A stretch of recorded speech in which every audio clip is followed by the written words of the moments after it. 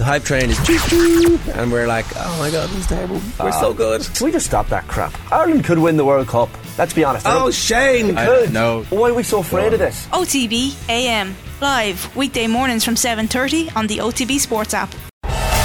Off the Ball Daily. Now, welcome along. Brian O'Driscoll with us in studio talking all things Six Nations. That is on the way 7:30. Dan McDonnell with us on a Champions League evening. PSG against Bayern, AC Milan against Spurs on the menu tonight, just after 9 o'clock. And a slight tangent coming at you as well. 53106, the text number. We are at Off the Ball on Twitter. Happy Valentine's all. Mick McCarthy here in studio.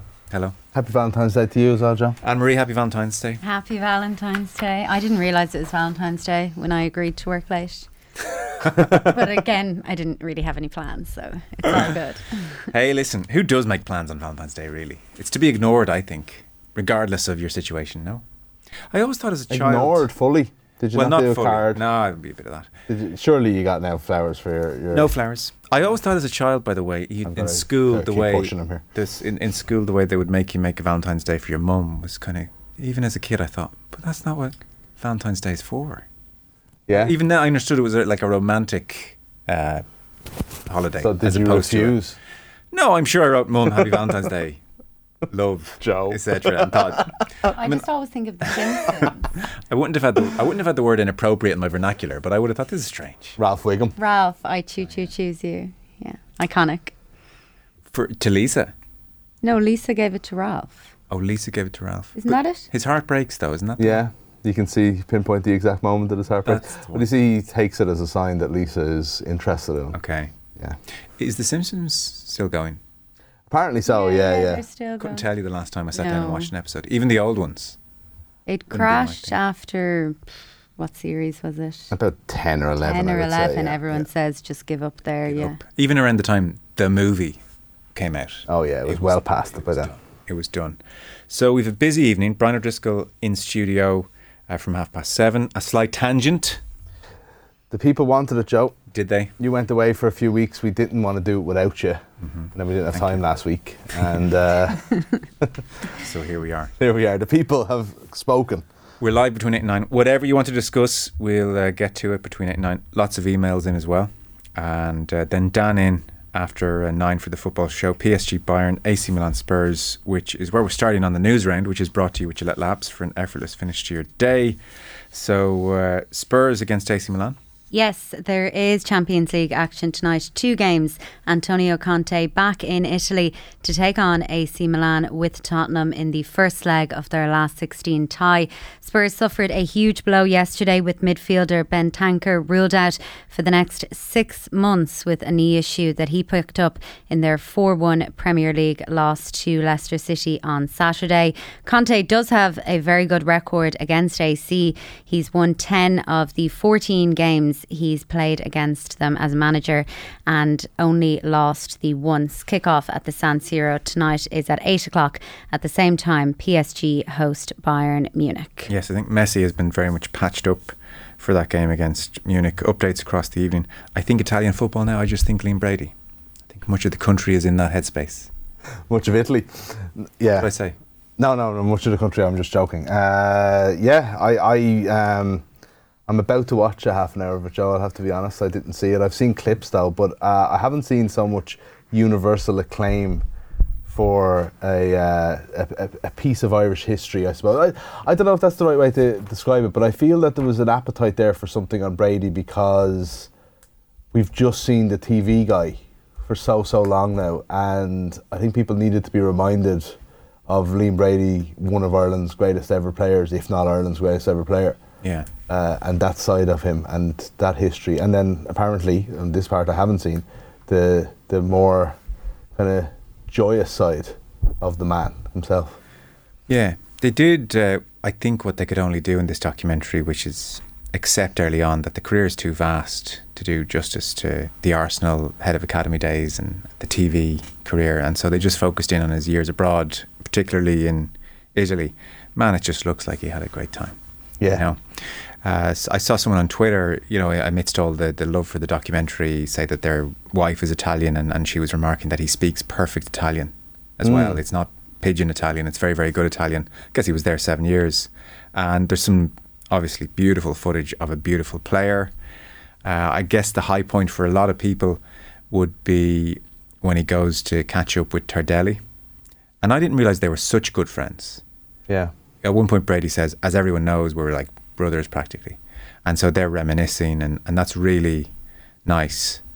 And because he wasn't at any one club all that long. No. So it's incredible that he actually made such kind of good no, friends. I think the most he was anywhere was 2 years at two of the clubs. So the fact that he made such life-altering sort of like friendships and relationships. Catches up with quite a few of the former teammates, and they really do love him and talk about what a great guy he is and beautiful footballer. And Tardelli has this lovely line that, you know, he was, I can't remember if he said frustrating or an enigma or tricky to play against.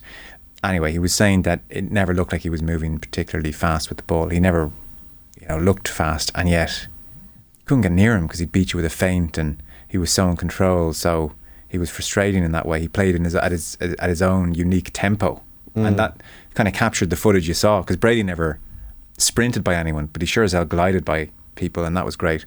I thought I'd say that I wouldn't think it was overly planned, but he goes back to the Juventus training ground as part of the documentary and ends up having a sit down with Wojciech Szczesny, goalkeeper now for Juventus, and they're just having a cup of coffee chatting, and he starts talking to Brady, reminiscing about Arsenal, and he says, "You were scary though. You were the scary one. Steve Bold was the coach and all the other coaches, but everyone was afraid of you." And Brady sort of half says, "Oh." Isn't shocked, but is a touch, surprised at it. And he's, yeah, you were cold. You were really cold. He just keeps going. Yeah. But then redeems it beautifully at the end with, but I'll never forget, you used to give me 20 quid every month phone credit so I could call home.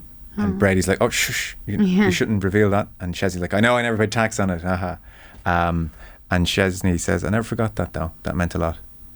So it was one of those nice, there's lots of nice moments in it. There are definitely moments where Tardelli and Brady, and they're just slagging each other, but they just high five a few times during the interview at Tardelli's house. So, if you're a sucker for passage of time and, life is short, and especially when you break it down into different periods of your life, it's very wistful. I don't mean to sound simplistic or in some ways even stupid, but there's something nice, and I found that in the record shop clip that I saw, and I saw a couple of clips that were much the same, of kind of reminding you that people that you see in your head as older were not always that way.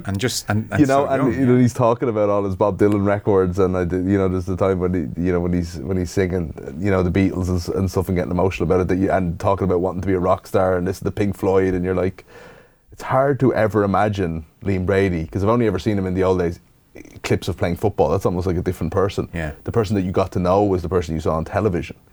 And it's almost hard to imagine him ever being that age. Well, Pat Nevin, obviously, we all regard as, God, wow, in his heyday, what a cool dude. Brady talked about being at Arsenal and young and get a few quid in your pocket, and he said, I could buy records every week. He said, I didn't read newspapers, I read NME. That was my Bible. And he said, I saw Dylan a bunch of times. There was a venue in London that had lots of great acts. So, suddenly you see Brady with the long hair, cool gear. He's going to see Dylan and several others of that ilk, and then he's like mercurial for Arsenal, and you're like, oh my God, he really had a moment in London. I wonder if him and Nevin cross paths. I must ask Pat next time if their eras overlap. But it was lovely. And you came away, even just on the basis of the 2 to 3 minutes of the Szczesny conversation, thinking, oh well, you'd love a part 2 on Arsenal head of academy years. All of that. Lots of people loved it. The Brady doc was class. Why don't we have more of these, wonders Lisa in Dublin? Because I don't think there's that many characters that we could do it with that would hold that same weight. Yeah, you don't want to filter it down. Or that intrigue as well, yeah. Also, I'd imagine, production-wise, they're pretty difficult and expensive. Yeah. He held it a lot with his interviews. I guess, I'd say this could have been filmed across a week. A few days here, a few days there. But I get there's one point where he's gone through the Juve team, and obviously they won the league twice and everything, and he's like, him. Yet they all won the '82 World Cup, so it's just great to be in a team that good. So he's of that level. How do we get onto that? Yes, Conte, Italy, Italian football. We'll keep you updated on Champions League across the evening. The Champions League has come back out of nowhere, I have to say. I don't know if this always happens, but like we were watching Merseyside Derby last night, and then suddenly the next night it's Champions League knockout stage is the best time of the football year. It's just upon us. I think it often blossoms like round 2 of Six Nations. Valentine's week is when we go into sixth gear. Sandwiched in between 2 big Premier League fixtures this week as well. Yeah. As in Liverpool, Everton last night and City, Arsenal tomorrow. And it's competing with it tomorrow. Kind of feels a little bit irrelevant tonight almost. Yeah, and well, even more so tomorrow. Yeah. I presume everyone watches City Arsenal tomorrow. Over Chelsea, is it? If it's Chelsea Dortmund, then yeah. I think so, yeah. I'm not sure actually. Because the Champions League has hit me out of nowhere and I'm not prepared for it at all. This, Anne-Marie, it's your next story. UEFA report into what happened in the Stade de France. Some of the phrases in it jump out. This could have been, as horrific as even the most negative descriptions of that night would tell you. Yeah, Liverpool have called upon UEFA to fully enact all recommendations to improved spectator safety following the chaos at last year's Champions League final in Paris. An independent report has found failings by European football's governing body and French authorities almost led to a mass fatality catastrophe before the game with Real Madrid. Meanwhile, organisers of next year's Summer Olympics say they've received assurances that those recommendations will be implemented at venues in time for the games in Paris. The recommendations will also be applied during the Rugby World Cup in France later this year. Yeah, we'll touch on that in a little bit more detail on the football show with Dan after 9. Meanwhile, Guardiola. Manchester City manager Pep Guardiola has apologised to Steven Gerrard after referencing his slip against Chelsea. He mentioned the former Liverpool captain's error, which happened during the 2014 title race that City then went on to win while defending the club against financial allegations last week. Guardiola says he's ashamed to have brought Gerrard into the debate. He went out of his way ahead of his press conference today to say this. I apologize to Steven Gerrard for my unnecessary and stupid comments I said the last time about him. He knows how I admire him and his career, what he has done for this country that I am living in training session. I am training, I am a shape of myself, what I said, because he doesn't deserve it. I truly believe my comments, what I said, in my previous conference about I defend my club, but I didn't represent my club well, putting his name in this stupid comment. So I apologize. I said to him personally, but like I comment publicly, I have to do it here as well. So I'm so sorry for him, from Alex, his wife, kids, family, because it was stupid. Oh. What? Well, I think maybe Pep Guardiola has other things to be possibly ashamed about or possibly apologise about or possibly be a little bit less.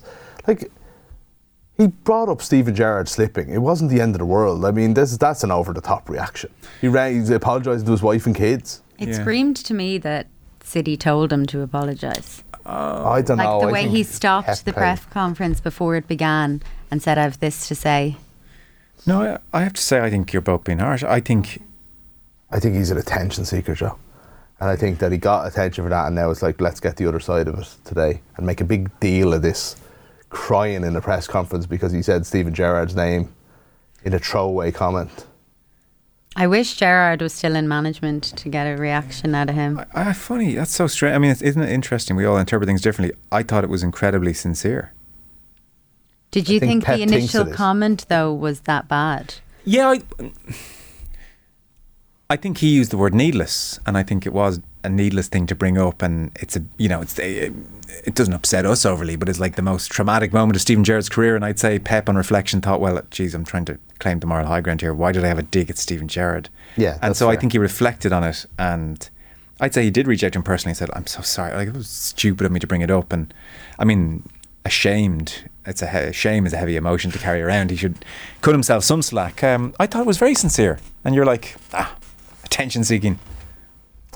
I've grown tired of Pep Guardiola's I don't know, his shtick at this stage, I have to say. And I think there is a pattern to it at this stage. So that's me personally. It's interesting, there's different non-Manchester City fan opinions out there. Yeah.